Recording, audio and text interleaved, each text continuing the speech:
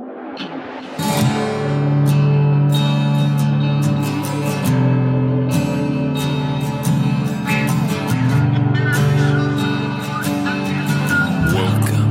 to the Universe.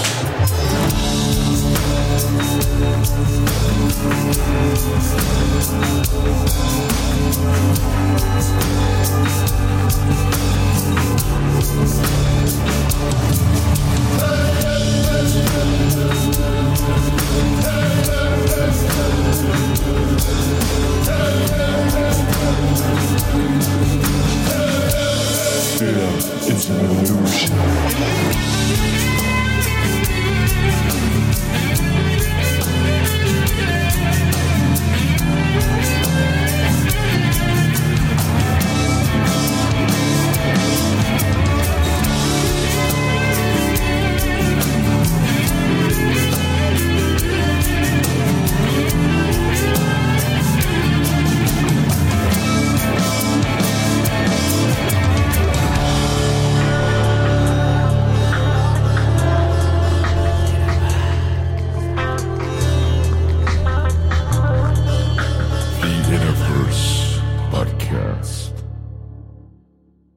Welcome to the One Within All, to another episode of the Universe Podcast. And today we are kicking into gear with Taurus season, talking about more herbalism and more folkloric, mystical, magical potentials with our relationship to the plants that have many virtues, but have perhaps been in other ways vilified.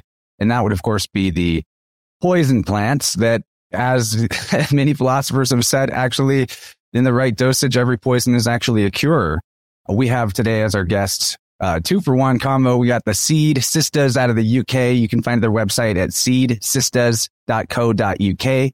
That'll be linked in the show notes. And they were kind enough to send me a copy of their recent book, Poison Prescriptions, where they get into the power of plant medicine, magic, and ritual, in particular as it pertains to the nightshade family of the aforementioned, somewhat demonized, but very powerful and very helpful plants. So we have so much we can get into here, but these guys are, their names are Fiona Heckles and Kaz Goodweather. And so welcome them to the show and check out their website where you can find a great deal of products in their shop and apprenticeship offers, books and courses online. So much to learn, so much to get into. Super excited for this one. How's it going, you two? Welcome to Interverse. Oh, it's lovely to be here. Thank you. It's great to be here. Thanks for having us. Yeah, I really appreciate it. I know the time zone stuff over in the UK to here sometimes makes it a little tricky. It's one of the harder places to get lined up with, but we're here, we're ready to go. And I'd love to have some more of your story of who you two are, how you began working together, and what drew you into this realm of wisdom and witchcraft. Yeah, well, we met in the 2000s. Well, we met at the turn of the century in London, in North London. Turn of the millennium. Turn of the millennium. And yeah, we like to call it the armpit of North London. Ponders End, in a extremely clinical, medicalized degree in phytotherapy or herbal medicine. And we soon recognized a kindred spirit in one another, because the way that herbalism is taught, or was taught back then, was very much to attempt to bring herbalists into the medical sphere to be able to defend themselves and work alongside orthodox medicine. And yeah, I think we felt really blessed to have met each other, because in this very, very clinical setting, there was bars on the windows of the treatment rooms. We were working in an old Victorian hospital in the clinic, and we always tell the tale of that you were only allowed one, maximum 2 colours in your hair, no facial jewellery. And most of the people that were on our course were there because of a deep love of gardening and plants and nature. And we arrived there and it felt so disconnected. But being wild, rebellious spirits that had already been completely connected to nature through our childhoods and into our teens, and dancing in fields to repetitive beats and coming together in this place over this love of plants. We started working together, and really naturally with this element of magic in everything that we were doing. So we'd be going out and making the tinctures, making the medicines, but infusing them with magic and quartz crystals that we'd collected in the mountains, and just playing and experimenting with the plants as well, really. Because it was just so medicalized. You know, we were in classrooms being taught herbalism through projectors, and we weren't even going outside and just being given lists of chemical compounds that were in each plant, and literally falling asleep on our desks. And it's a travesty that herbal medicine is made that boring. So when we burst out and came free of the course, we wanted to make herbalism accessible to everyone, because here in the UK, very few people actually knew what a herbalist was. Many people don't know what a herbalist is even today. And when people ask us what we do and we say herbalist, the first idea here is that it's something to do with homeopathy, because homeopathy is much more accepted. You can buy homeopathic remedies in every high street chemist. So people know what that is. And if that isn't the presumption, the other presumption is that you grow cannabis and you're a weed dealer if you're a herbalist. But people don't really know that medical herbalism is a thing, is a profession. So we set about trying to change that and to make herbalism as accessible and visible as we possibly could. I love it. Yeah, you're in good company here. And I like to, especially for new timers to the channel, to let you know that this is really like the black belt course. Not that I'm a master herbalist myself per se, but the audience that we're reaching and sharing with today will be primarily, rather than content consumers, independent researchers, gardeners, medicine makers themselves. So, you know, they are hungry for the really great gems of wisdom. But I want to hone in a little bit on what you're saying in regards to the training, how my friend Kyle, who I have a long-going series with on astroherbalism, where we talk about the virtues of plants as they are related to the current astrological season that the sun is in. You know, last night he said something really profound when we were discussing Taurus about how, and it's a subject that comes up a lot, that a lot of herbalists are sort of trained in and shunted towards a type of green allopathy, where just as the chemical pharmaceuticals are designed to do to repress symptoms, a lot of herbalists are trained to operate in a similar way. And as that sinking ship continues to go under the waves, the replacement for that will probably be funded by the same individuals that run the mafia on the current medical establishment, in terms of having just on the corner all kinds of products to, again, repress. But what we really want is to express whatever symptoms the body needs to work through, and the feelings, emotions, beliefs, and all that pertain to it. So can we talk a little bit more about how to conceive the work with plants beyond the allopathic or repression model and into a more connected, energetic, spiritual, emotional avenue? Yeah. And that's a reflection of the whole of current society, that there's an oppression that is oppressing expression. And we see that in any party we go to, any event we go to. There's a band that comes on, there's some brilliant music, and people here in this country are too inhibited to get up and dance without drinking alcohol first, which is our legal drug. And that's across the board. And herbalism, plants, hold keys in many different ways to helping us unlock and let go of inhibitions to fully express ourselves. And one of our favorite plants for that is valerian. And when we were trained, we were taught in this way of what valerian does. And it's famed for being a relaxant, a sedative.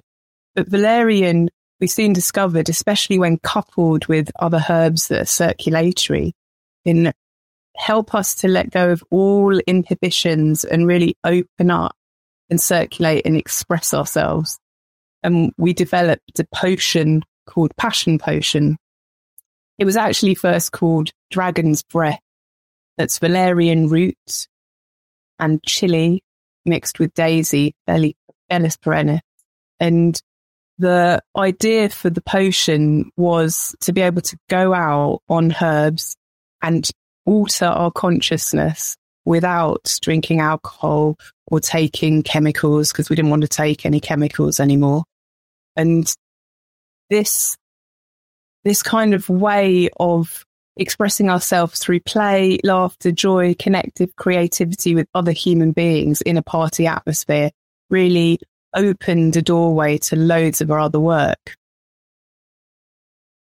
Yeah, and I think it's important to mention as well that we see the science as a way of giving a bit of a language to all of the other or seemingly other effects that the plants have.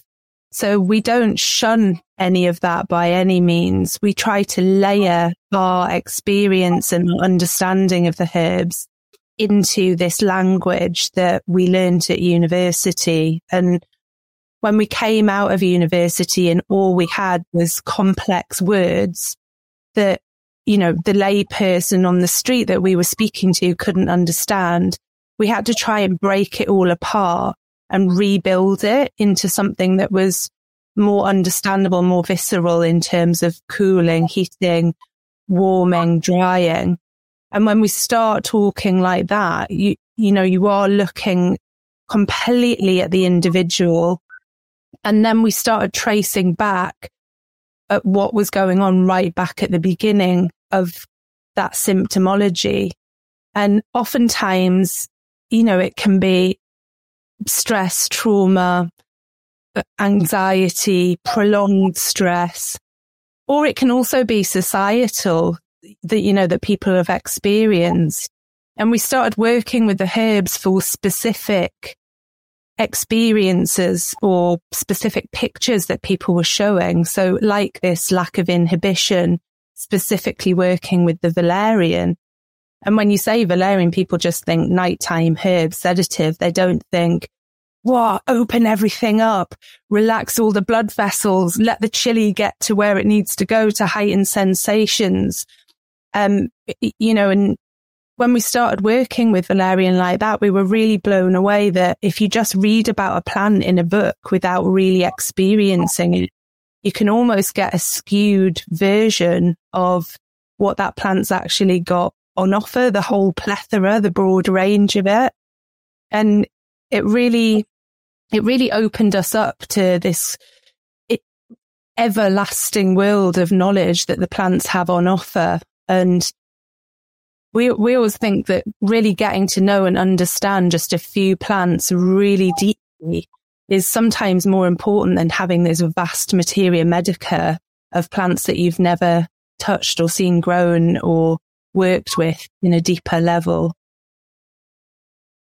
Very cool. Yeah. I'd never even thought about valerian being used that way. One thing that is fun for me and helps me kind of understand this stuff without maybe the experience of working with a lot of these plants directly outside of, a valerian sleepy time, bedtime tea, is to think about how they got their names and also some of the root meanings in the names and the words. So what you were combining there with valerian and daisy, which has, I'm super into philology and etymology. So one thing that happens commonly between languages is the letter V and B get switched. So the valerian is also like Bali or belly. And so Bel is like a name for the sun. It's a name for intense energy, gets associated with beauty and even war. And Bel has that word in the official name for daisy, right? And a daisy is the day's eye. When you look at it, it's got this solar signature of the sun and its rays coming off of it. So that combined with the chili, which probably has a name that starts with Cap, and the sun is kind of the top of our energetic pyramid as well. So when you're putting those things together, I really see just in the names how you're able to open up channels of circulation of this vital force. And what that vital force or that solar energy really brings, just like the daylight, the day's eye, brings us a heightened level of consciousness because we can see more. And on a more subtle level, this is applying to all elements of consciousness when you're using it in a plant, not just the visible light that you're able to see things with. I think that's so cool.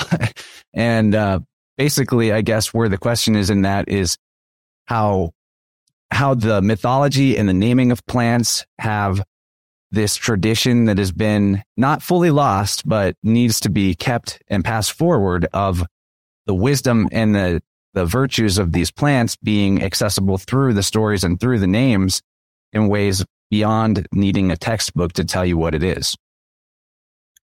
Yeah. We've actually been at a panel today that's all about how the healing power of story and specifically connected with herbs.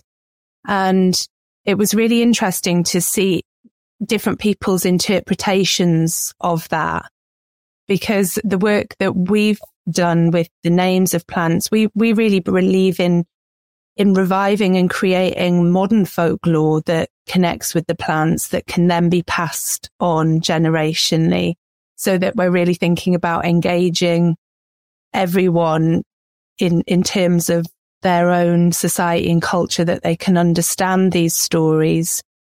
So we actually work with the plants. We create characters for them. We tell stories, sometimes dressed as the plants, and interact with each other and do performance art that can then be absorbed back into that kind of oral tradition and that really visceral way of absorbing knowledge and information. And it's been really amazing to see how transformational that can be. It's like trying to tell someone, I don't know, you've had an amazing experience out in a field with mushrooms or something, and no one really needs to know what your experience was. But if you put that experience into a story with a moral or a fiber, then it has so much more meaning to people. And it's the same with the work with the plants, that if you can put them into stories and pass on those messages in that way, even that dragon's breath, the passion potion, it has a whole story that connects and goes along with it, that brings all of those herbs into it. And that's been one really interesting way of working with stories with the herbs. And we've got the Greek myth. We've got all of those wonderful gods and goddesses that many of the plants are named for, the stories. Like with the marshmallow, the goddess of healing, Althea, has become her Latin name. So each of the plants have Latin binomial, two names, a name for the genus and a name for the species. And Althea, this goddess of healing, is soft and soothing and kind and caring, and the archetypal old school nurse that tucks you in and puts a bit of damp cloth on your brow when you're fevering. And we can see her archetype live through the marshmallow. As we work with mugwort, we bring Artemis, the goddess of the moon, with her duality and her huntress energy, into all of the work and story that we weave. With yarrow, we've got the great warrior Achilles. So there's layers and layers. You brought in astro-herbalism as well. We've got a wealth of work. We love Nicholas Culpepper's book and all of the future kind of astro-herbalists that have come forth. And you can create your own mythology and folklore, and you can create your own art, as we've used herbs to dye things, make our own jewellery, and things like elder beads. There's just a world of play to have with the plants. And what we like to do is inspire people that we're working with to find their own way in. So whatever their own personal attraction to being creative is, there's always a way in with herbalism. And just to add to that, those stories can really help to layer that science back in as well. So you've got within the althea all of those soothing polysaccharides that create that kind of mucilaginous coating and soft and soothing for the lungs and the digestive system. And with the Achilles, the yarrow, you've got those blue essential oils, those azulines, which have that real protection for the herb from disease and stopping them being eaten, fungal infections, which also act in our body in the same way to help prevent and support against infections taking root and setting in. So you have also within the stories the science reflected in that, with the constituents and the compounds and how they act in a physical way on the body as well as in a more spiritual or emotional way as well. That's totally my favorite part of all of this, is how the mythology ties in. And I think it's long been a tradition, even anatomy, parts of the body internally have names relating to mythology as well. It's been a component of our capacity to know and to remember for a long time. But then at some point, society had made this shift towards an authoritative experience of nature, reality, truth, where it needs to come from the expert to know, rather than our, connecting to our innate capacity to know. So, with that, you guys seem like you're pretty much reviving the modern bardic tradition in a way, which I really love. And part of what, in my understanding of the Druids, part of their system was that they didn't really want to commit any of their deep truths or wisdoms to writing, because they wanted people to be able to, in their initiates, to be able to express the power of memory and strengthen the power of their memory. So also, outside of the modern authority-based culture, there was a common practice of creating your own story to remember what it is that needed to be remembered. I love that. And whenever we take that component away and it's just sort of dry memorization and a one-size-fits-all approach, it really does separate us from the essence of all this, which is that it should be fun, actually. So it sounds like you guys have fun with it. And I would love maybe an example of a story around a plant that you've crafted to help impart the wisdom and virtue of it. It doesn't even have to be just one. I like this a lot. Today I've embodied Rose. So Rosa canina is our native wild dog rose, and she lives out in the hedgerow. And we call her Rosa Heart's Petal because her petals are perfect hearts, and she has this ability to soothe and cool our hearts. And she's a grandmother midwife. She's one of those midwives that sits in a rocking chair doing her knitting while someone is labouring. And she's just quite happy to sit back and let it all happen, and knows at the moment when she's needed to come into action. And she is a character who, when you're sad and you need a little bit of a pep-me-up, she'll take you in to her great big enormous bosom and hold you and stroke your head. But as soon as you start getting a bit self-indulgent or wallowing, she'll give you a bit of a sharp slap and say, come on, get with the process, and not let you just fall and spiral down. It's like that toning quality that the whole Rose family has. It's like getting you in shape. Getting you in shape, the astringency through the tannins. And this character with the softest, most delicate, beautiful petals that don't last for very long has these incredibly sharp, hardcore barbs of the thorns.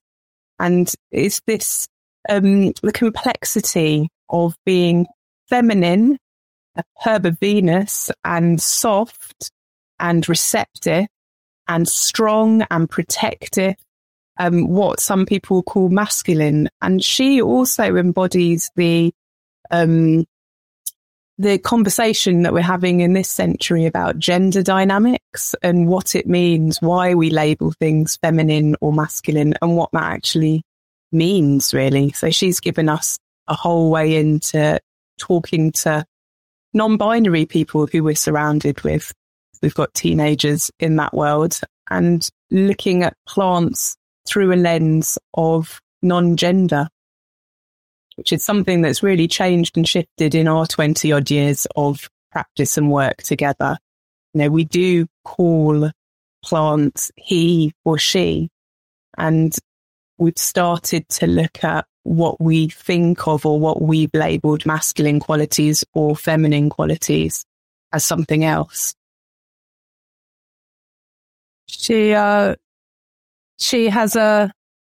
Rose doesn't know it, but she's having a battle with one of her sisters who also lives in the hedgerow, the bramble, who just feels like she's always there, always picked and seen by everyone, but is completely overlooked for the more worshipped and demure Rose. And she's your kind of commoner's muck. She's a Geordie. She's from the northeast of England, and she invites you in for a cup of tea and sticks the kettle on, and she'll be there to listen to all your worries and your problems, and she won't ask for anything in return. Her door's always open, and she's there with her berries to completely nourish and provide and support, even though everyone wants to chop her back all the time. She's like, look, I'm not going anywhere. You might not think you need me now, but you need me. And she's really representative of the access to what have been deemed superfoods that are flown in from all over the globe to go in people's smoothies and drinks in the morning. And she's really representative of what's growing right on your doorstep that has provided so much kind of joy all over for families throughout the centuries, but is almost forgotten about as this really powerful, amazing medicine. And also from that Rose family with this binding, supportive quality. And we always talk about the hedgerow being like this whole brother and sisterhood, this resistance that's impenetrable when they're all together with their arms together, there with this full nourishment in the autumn time, but also this impenetrable force that you can't get through. And what that hedgerow really represents in terms of the energy that we're all needing to find to move through these incredibly challenging and difficult times at the minute. And that we really need to come together like that and support each other. Yeah. And we've played with others in that same family. So the apple, we've got a lot of different apple trees here, and we've got orchards surrounding us. And apple, Malus domesticus, it's domesticated evil, is what her Latin name translates. So domesticated evil, when I embody Apple, she's got a chip on her shoulder. She's a little bit paranoid because people are labeling her as the root cause of the demise of humanity. You know, we got kicked out of the Garden of Eden because Eve ate the apple. So there's a lot of angst. And thank goodness that her cousin Damson gives her a bit of slow gin. They're just actually a pair of lushes because, you know, apple gets turned into cider and damson's like your posher version of your slow gin, and damsons have been one of the first cultivated fruits actually that were brought from Damascus and travelled all around the world. And together they just sort of put the worlds to right, getting sozzled and having a really good time. And we've been touring recently as the Solanaceae sisters, and I've been Carolina Reaper Sol, the hottest damn chili in the whole motherfucking world. And I'm a narcissist, and it's all about me. And I am manifesting whatever I want. The Church of Chile, my red Ferrari, while the Chura Moonflower's trying to keep it on track. She's got a plan to get all of you human kin back connected with the plant world. And she's also on board at trying to coax Carolina around, because Carolina Reaper, the hottest chili, is so loved by so many people the world over.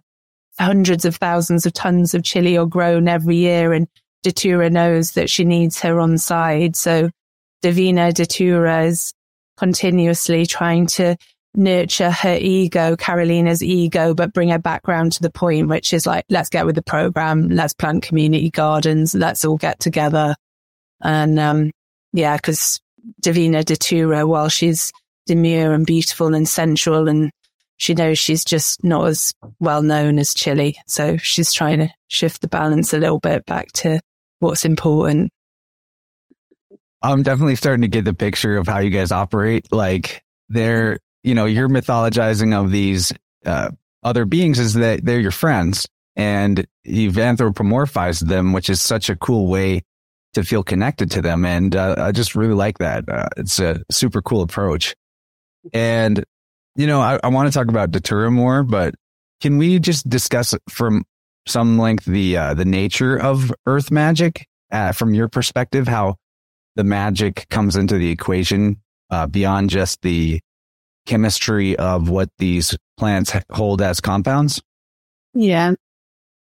So the earth magic, it all comes down to vibes, and the earth's vibrating. We know the earth's got a vibration, a pulse. There's a sound so low we probably isn't detectable. I don't know. I haven't got the machine, but I can hear the earth. I can feel the earth.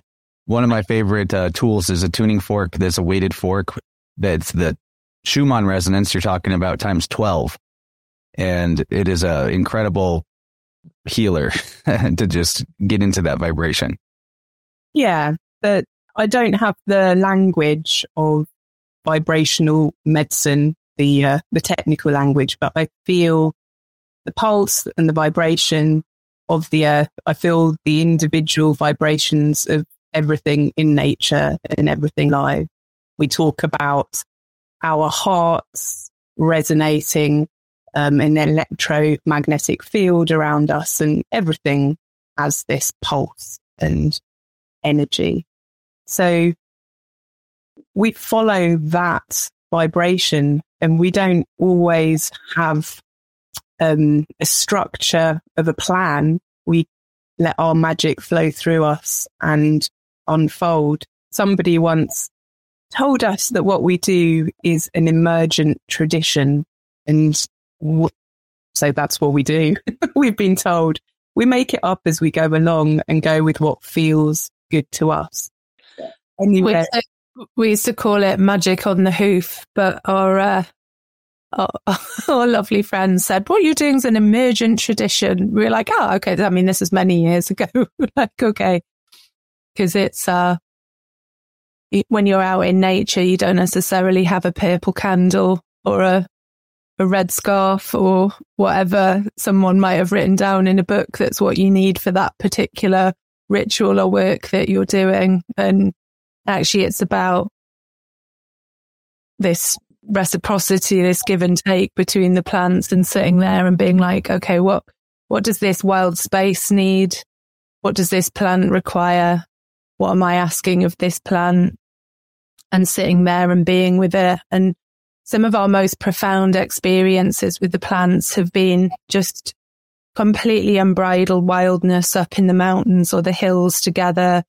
Might have been swimming naked in waterfalls, and then going and harvesting heather. One time we had an amazing experience with the heather where, actually many amazing experiences with the heather. We were working with heather around that period of time. But there's one particular time it was back when cameras were separate from your telephones. So we had a camera, and on this whole hillside of heather, we lost the camera somewhere. We were like, oh, okay. And we just started like up and down to try and find the camera. And after about an hour, we were just like, this mathematical technique is not working. Like, we must be able to connect in here in a different way. And we just had this real sense of Heather, that she's this like purple rinse bobbing, wise, old, hilarious lady that likes to crack a joke, and that if you just are there to connect in with her and crack a joke with her, she'll offer you these pearls of wisdom. And there's all of this connection with the third eye and inner wisdom with Heather. And we were just like, okay, Heather, like, help us out here. This would be really useful to have back. And in that moment, we just looked down, and there, poking out of one of the bunches of heather, was the camera right at our feet.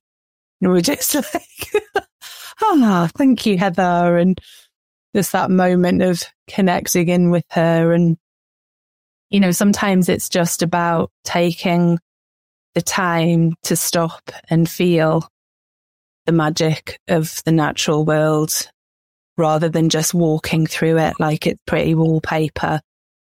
And we've found that the magic has just opened up to us from that spending time, really, in whatever guises that's been with the plants and in nature.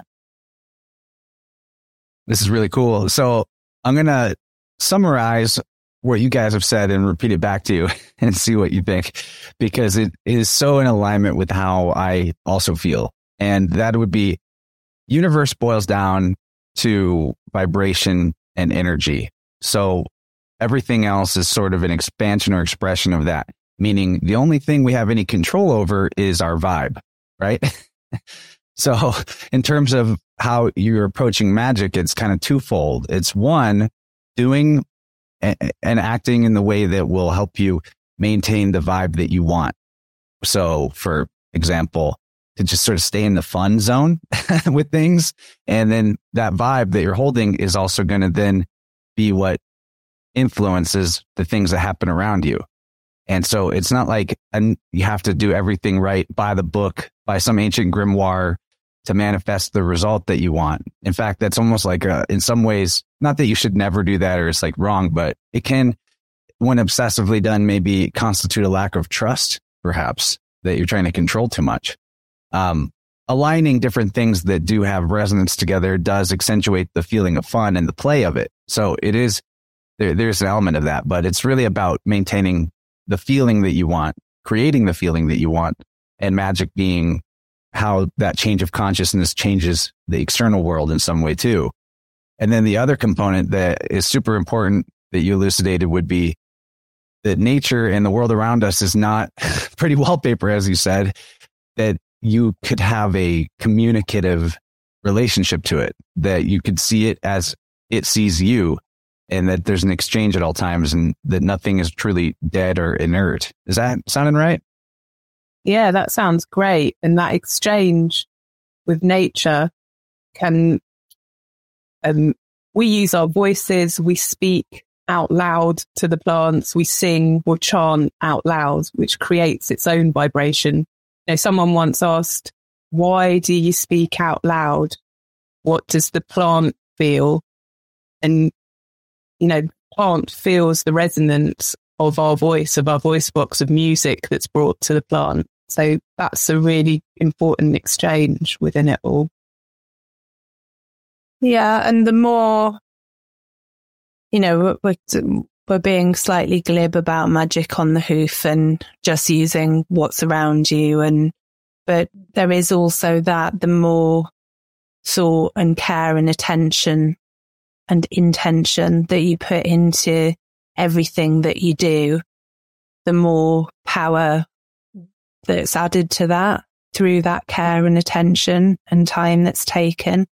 It's just that care and attention and time doesn't necessarily have to be dictated to by somebody else, although, like you alluded to, sometimes having a framework can be helpful when people are really uncertain and aren't used to being able to trust in their own ability to create magic.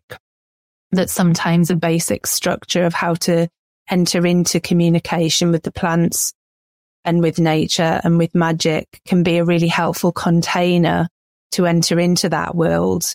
And then when you feel more confident within that and you see shifts occurring and how your life can be enhanced through so-called magical practices, in our words, connecting with nature, that then you can become more confident to really guide your own way through in the future. So we do offer a framework to people that want to enter into communication with plants. We do offer that as well, because we get it. We are not all blessed to have been brought up with nature in the same way, and that we want to make it accessible to absolutely everybody. Yeah, we when we began, people were asking us, when we began teaching, we didn't offer frameworks. We offered chaos. People kept going, where are the handouts? What do you mean? How much of that? How do you weigh it? What's the measurement? And we were like, no, you just make it up. And people couldn't handle it. But we learned that through the years, because we come from punk. We were born out of DIY culture, living on the road, literally making it up as we were going along with a community of people doing that. So you have to unlearn a certain amount of what you know when you communicate with a wide range of different people. People wanted certificates. At the beginning, the idea of certification is abhorrent. Well, it still is, actually. It's abhorrent to me, but people want certificates. They want bits of paper. They think that they're beautiful. I can see that aspect, but it's not for me. I don't want any certificate.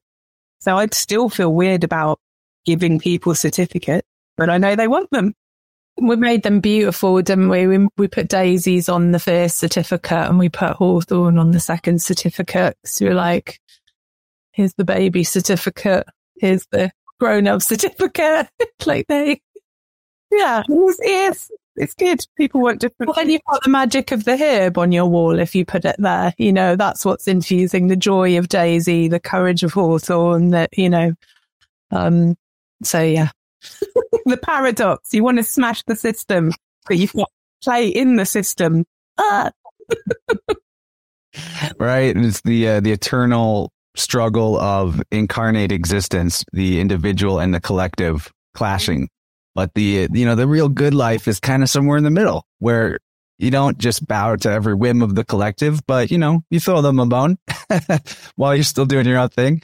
I love it. And the make it up as you go thing, I remember how important the epiphany was for me when I branched off into my own healing practice. And vibrational healing is kind of what I would categorize what I do. I use tuning forks to find stuck energy in people's aura. And then the fascinating thing about that is you can actually tell them how old they were and what kind of experience or trauma they had based on where you find the stuck energy. So it's kind of like a psychic party trick that helps them get the belief of like, wow, there's really something happening here. But for me, whenever I started going in that direction and working with people, the fear of not having the certificate or not being trained, that was definitely a part of it. But then realizing that being connected with source or God or nature, whatever the creative, dynamic, self-existing, intelligent, ordering principle that is our life force energy, whatever we call it, that being in and flow with that, it feels like you're making things up as you go. And that makes perfect sense because that's the creator. If you are the creator or the creator works through you, however you want to conceptualize it, while a creator makes it up. So there's this sort of crossing of a threshold where you no longer feel inauthentic because you're making it up, but instead the making it up is what makes it authentic, Mm-hmm. I think there's a little layer to that as well that's back to the individual coming, because what we've seen also is that people are very fearful to express if they're not comfortable, to ask questions. And we always say to people, if you ever find yourself in a situation where there's something you want to know, but you don't feel comfortable enough to ask it, then it's probably not the right situation. And it's almost taking it back to the individual to be discerning with where they want to be, who and what they're trusting in. And if we don't have that because we've been brought up in a society where you have to be subservient, or there's hierarchies of knowledge, understanding, and who you should look up to, then you hand your power over. And that's where you get the situation where certification shows that that person's done this and that person hasn't, because you don't have that personal discernment to feel confident enough to ask those questions. So we always try and bring it back to people and say, how do you feel about the relationship that you're entering into with this person? And do you feel confident enough to, if you're confused or concerned, to ask questions and have that confusion and concern allayed, you know? So it's all back to us being self-responsible and for ourselves, which is not a culture of litigation and insurance and all the rest of it. I mean, insurance is another one, isn't it, Cass, that we've battled with for years. We have it because events want it and people want it, but we're like, you know, this is your health. It's not our responsibility. It's your responsibility. We're here to support you in finding your journey to health. And nature doesn't sell insurance. Yeah.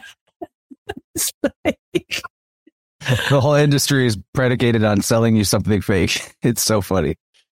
Yeah, and on certificates, you know, it's like, yeah, it's all tied into the same thing. Well, cool. So let's talk a little bit about what people could connect with you guys to learn. Courses, apprenticeship, the books you've written. Can we touch on some of that stuff and what they might find if they visit your website and what you're excited about? We're especially excited at the moment about our new work, our new book that's come out. It's not new work, it's old work, but the poison prescription to us is a spell. We've written a spell. The book is a spell, and it is about the connection of magic and medicine and the fact that the two are really inseparable. And as medicine women who've drawn on magic forever, these plants have given us the opportunity to completely shift and alter our consciousness and welcome in it feels like a new dawning, because these plants, the Solanaceae, the Datura, Belladonna, and Henbane in particular, that we focused on within the book, have seen a resurgence. And we and I have been working with these plants together for the last 20 years, and they dropped out of fashion and use because of certain legislations. But now there seems to be a global revival, and we've seen that because we were just taken part in a conference, Botanica Obscura, where people from all over came forth and shared their love of poisons and poisonous medicine.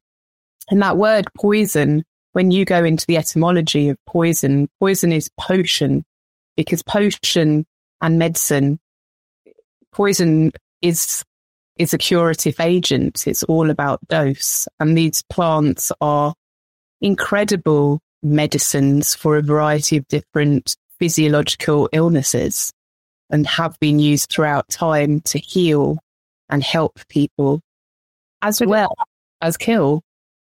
It's taken us quite a long time to put this work out there, because we didn't want to alienate anyone from our work. We run a community interest company, so social enterprise.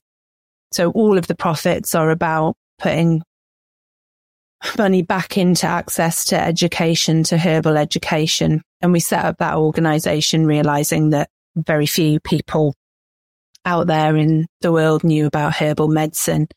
And we went to a really inspiring talk by someone that set up the campaign Surfers Against Sewage, which was to get sewage off our beaches here in the UK, and sanitary towels and all the rest of it. And it was an amazing campaign that went global and was extremely influential in cleaning up the UK beaches. And Chris Hines, the instigator of that, he said to us, if you've got a campaign, you need to not alienate anyone from it. And at the time we were called Witch Theatre. We had bones hanging from outside our 1960s Airstream and a big cauldron out of the front. And we had all of our remedies and herbs and our serious medical herbalism beyond that. But people had to walk into this display of like, you know, pure witch archetype to come and see beyond that. And we were deliberately doing that to filter out anyone that felt that they wanted to challenge fundamentally who we were. Because when we were coming out there as medical herbalists, people wanted us to prove what we were doing. And we had papers that were published, but we got tired of that. So we were reborn as the Seed Sisters. That's a whole other story in itself, because everyone can connect in with seed and food and nourishment. And so our first work, the Sensory Herbal Handbook, was about getting back to basics with connecting with plants, with herbs. There is actually a section on Datura in there, which we sneak that in. We were like, this is our really straight book, but we'll put a whole section on Datura in there at the back. And then the more visible our work has become and the more people have got behind it, the more we've been able to step back into this work of saying, these poisons, the Solanaceae, really represent the remerging of magic and medicine, that medical herbalism and magical practice don't have to be two completely separate entities, that we can bring them back together. And those plants really represent that, because they've been so maligned, like the word witch, like magical practice. But they're so powerful, and, you know, even within allopathic medicine still used today, and within medical herbalism for asthma and Parkinson's, and in this physiological way. So they've got this amazing bridge that they are the bridge, really. And they've also been part of the story of witches flying on broomsticks. And the whole witch's flying ointment is made up in a large part from these Solanaceae herbs and others that grow alongside them in the witch's garden. And that's been an incredible part of our work, because it connects with so much of sacred sexuality, which we didn't know what kind of a Pandora's box of chaos that would open when we started to explore shame around our own bodies, around being a woman, around the word cunt, which is the most shocking word in the English language here in the UK, but it's the only word that describes the whole of our anatomy and is a sacred word. And because this flying ointment is a wanking lube, a hallucinogenic lube that should be in common practice, and should's a funny word, could be in common practice, and for everyone. And why not? So these questions that resonate really deeply with us, and we've watched the rippling effect over the decades of how they resonate with others, has just opened something that we don't even know what it's opened. We're just riding the wave of chaos. And I'm sure that also brings us back to we've been putting out, these works have taken us a long time to produce and publish and get out there. And we've got a set of oracle cards on the way as well, that each one has got the stories of each plant contained within them. And what we find is that people are continuously saying to us, what's next? What can I learn now? More. We're like, But so what we're really excited as well about is something we've got upcoming, which isn't out yet, but is called the Coven of Herbal Secrets. And it's our members area that's soon to be launched, where we can really respond to people's needs and what they want within that.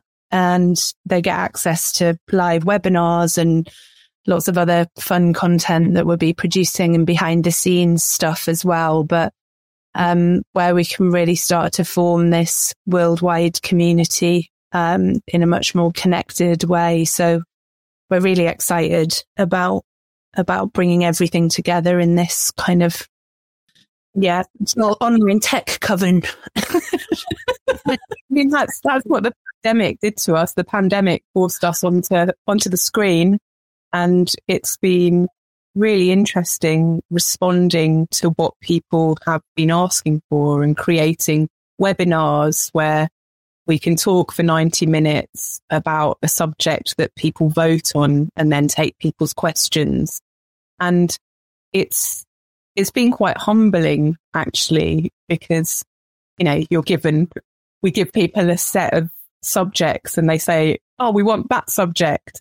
And then we go away and see what we can produce and create. And because of that, we're constantly learning. And I think it's a real privilege to be a so-called teacher, because for both of us, we're perfectionists and we want to do it right. And we want to fully understand what we're imparting and sharing. And we do make up our magic and go with the flow, but we're very serious about our herbalism and the way that we share our knowledge. And it's been great just going back into the garden and creating a new load of potions and going back to the books, because I love a good herbal, especially the old history ones, and going and looking at the cutting edge science and listening to what people are saying on the subject. So we're constantly learning and updating and growing. But we are so much changes in this world, the herb world, all the time. We're really open to recorrecting wrongs or mistakes that we've made that we recognize from the way we've been taught or from traditions and where things have come from. And we're continuously checking ourselves and being open to criticism. And, a space like that that's really dynamic gives us that capacity to be really accountable for everything that we put out there. And, so that's exciting too. So cool. Yeah. Awesome. The shift to more online stuff is a blessing in a lot of ways, even though it was maybe hard to go there. But it's cool that you guys are sharing like that, and really fun phase that it seems like you're in your teaching career. So I love that. Have you guys ever heard of the Hindu character from the Mahabharata, Kunti? Okay, cool. Yeah. Just for the audience out there, that's a possible origin of that particular word. And she's one of the 5 maidens of the Hindu tradition, whose very name is believed to dispel sin when recited.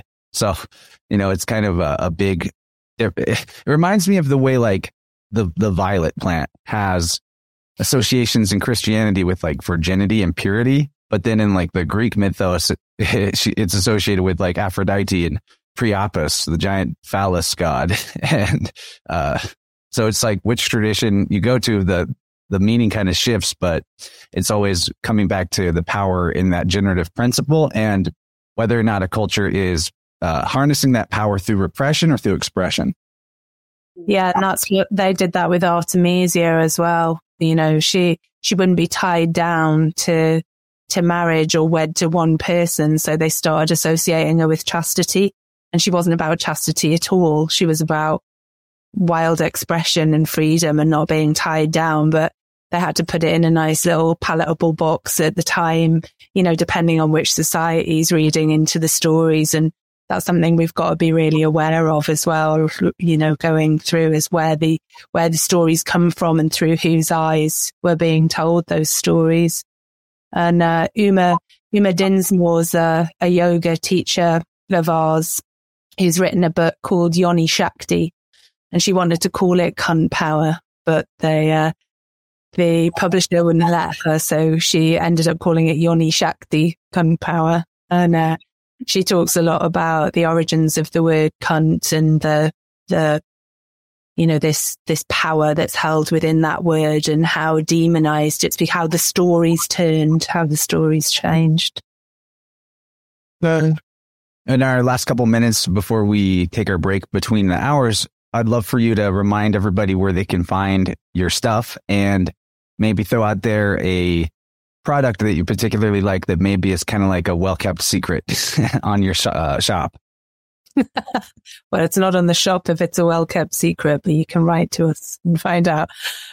So seedsisters.co.uk, we have a bit of a free download signy uppy to our newsletter, which we link every week to blogs that we write, to recipes, keep people up to date with what we're up to. We put loads and loads of free content out there. We've got an amazing blog on our website as well. But signing up to the newsletters really gives you that opportunity to engage with us. Let us know what you want to see produced. And we've got another cool thing as well that actually, maybe we can share the link with you afterwards. That's for a little fun, find your power herb. So you put in your sun sign, your astrology, and then you get pinged over a bit of blurb about a power herb for you to work with for this month or this period of time. So we've got a load of like e-guides we've created. So we've tried to create seasonal e-guides. That's what we did at the pandemic. We were like, right, what can we do? What can we make that's a bit of an online product that doesn't involve packaging it up and posting it all around the world? Because we're not very keen on posting herbs out. But we have made a spring and a summer fire guide, an autumn guide and a winter guide to some of our favourite recipes and herbal derbles that are around at that time of year. And our new cleanse guide, our 21-day cleanse guide, that's been really amazing. We've developed a 3-week cleanse where the first week's all the way through, you're introducing different herbs and juices and, principles to practice physically. But in the first week, you're really focusing on clearing your space and energetically. And the second week, you focus in a lot more on yourself and where you choose to put your energy. And in the third week, it's a lot about looking forward at how you're going to take the cleanse on into your life and setting affirmation for the future. And we embarked on it. We developed it and then we embarked on it this season just before we put it out. And it was really exciting and really amazing to have a cleanse that incorporates thinking about your environment in it as well. That's up there too. As you say over there, brilliant. Brilliant. What a fun first hour, y'all. Thank you so much. And we'll take our short break here. And on the other side, dive into more of the devil in the details with these poison prescriptions. Looking forward to that quite a bit. So thank you so much. Encourage everyone to go check out their website and get into the learning. I know this audience loves this topic, so appreciate your time.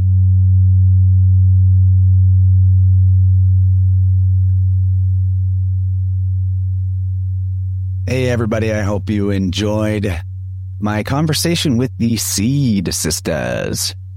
I definitely loved getting to meet them. Kaz and Fee. What cool names, by the way. Kaz Goodweather. Fiona Heckles.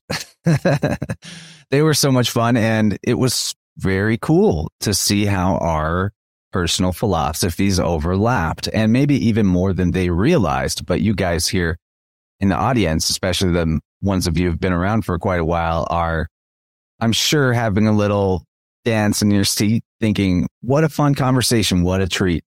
I particularly appreciate whenever we can connect with somebody overseas where there's a big potential for new kind of cross-pollination.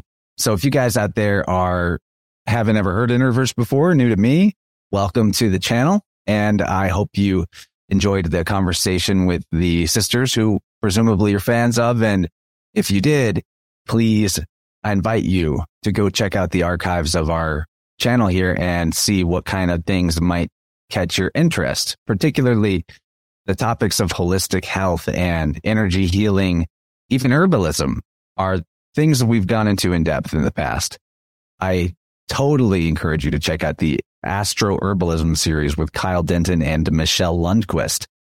We are 7 deep currently, And we're working our way up to 12 months of the year where we're covering the doctrine of signatures, the wisdom encoded in the different qualities of plants and herbs that are able to teach us through the also astrological connections, what kind of things they might be virtuous for. A really fun series. I would definitely recommend checking that out. Also, if you're new to the channel, there's a lot of ways you can support and get something good in return. Of particular interest, it might be to check out Tippecanoe Herbs, linked in the show notes, as well as everything I might bring up. It's going to be linked in the episode description.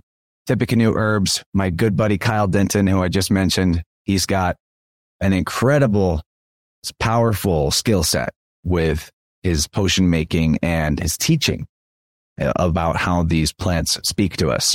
I personally love quite a few of the products on their store. Really good tinctures. I power through long podcasts with the Gladder Bladder tincture right here. And I've got quite a few others on deck. So if you're looking to upgrade your tincture arsenal, check out Tippecanoe Herbs and put in the Innerverse coupon code for 10% off. And that supports me a bit as well. Very, very appreciated.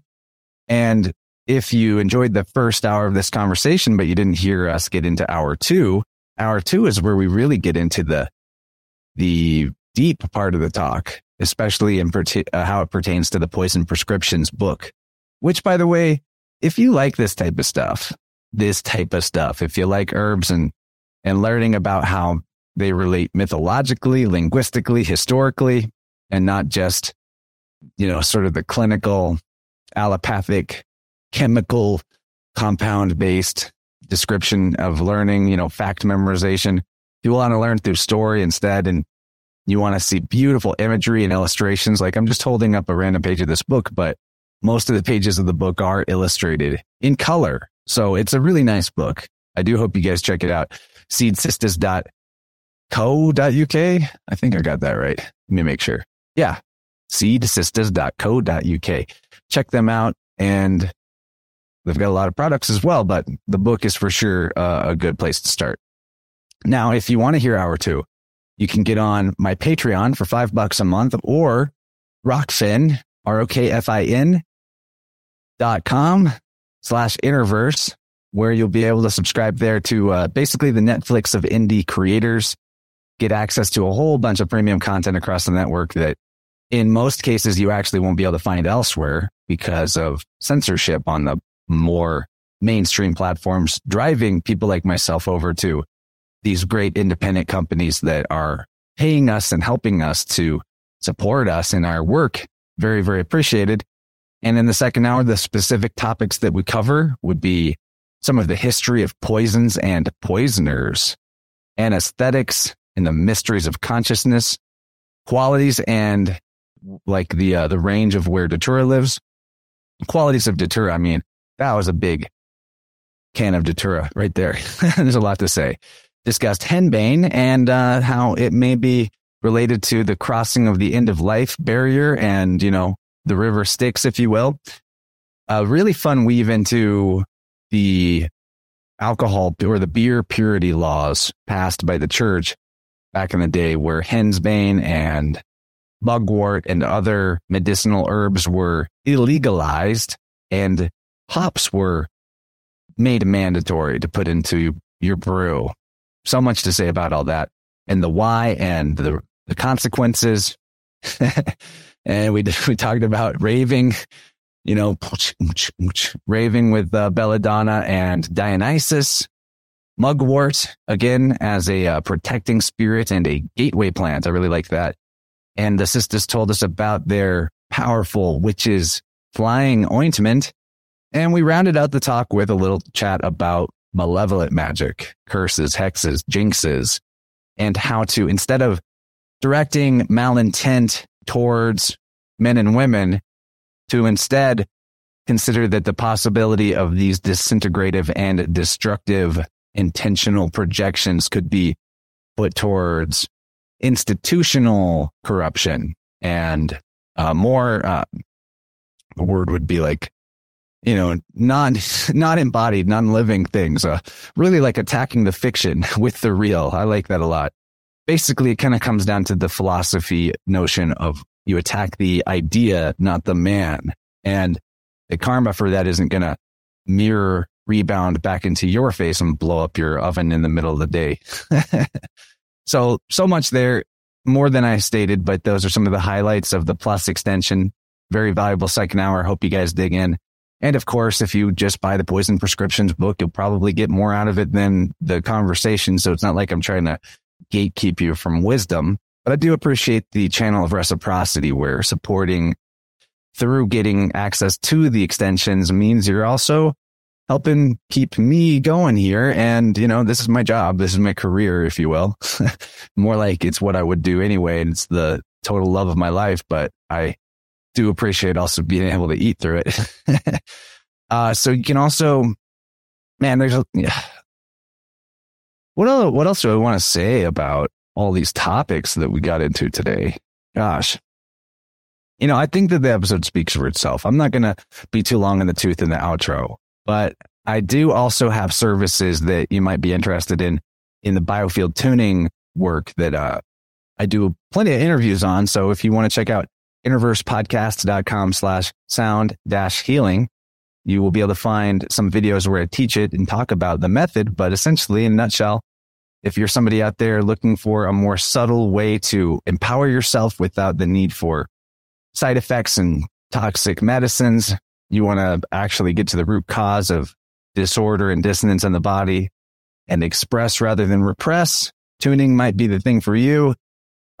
Using the knowledge of the biofield anatomy, we can find stuck energy in your aura and help you see what it's relating to and what patterns have been created out of your beliefs and expectations about yourself and about life in order to upgrade your awareness and help you expand, which is really what you're here for. So hopefully, me and Fiona and Kaz can work together sometime in the future. I'd love to stay in touch and see if they put out some more work that we can talk about. They were a lot of fun. Definitely a unique conversation. And I hope you guys are having a great day out there or night or wherever this finds you, past, present, or future. I'll go ahead and get off of here, but take care out there. Much love. Join our Telegram channel, t.me /Interverse podcast, I think, or Interverse chat. I better find out. Okay. Telegram is where you go to connect with the tribe. And yeah, it's t.me /Interverse podcast chat. Replace your Google searching with human interaction, get some wisdom from our peers and our fellow community. And after that, yeah, good night. Good luck and much love. Talk to you guys next time.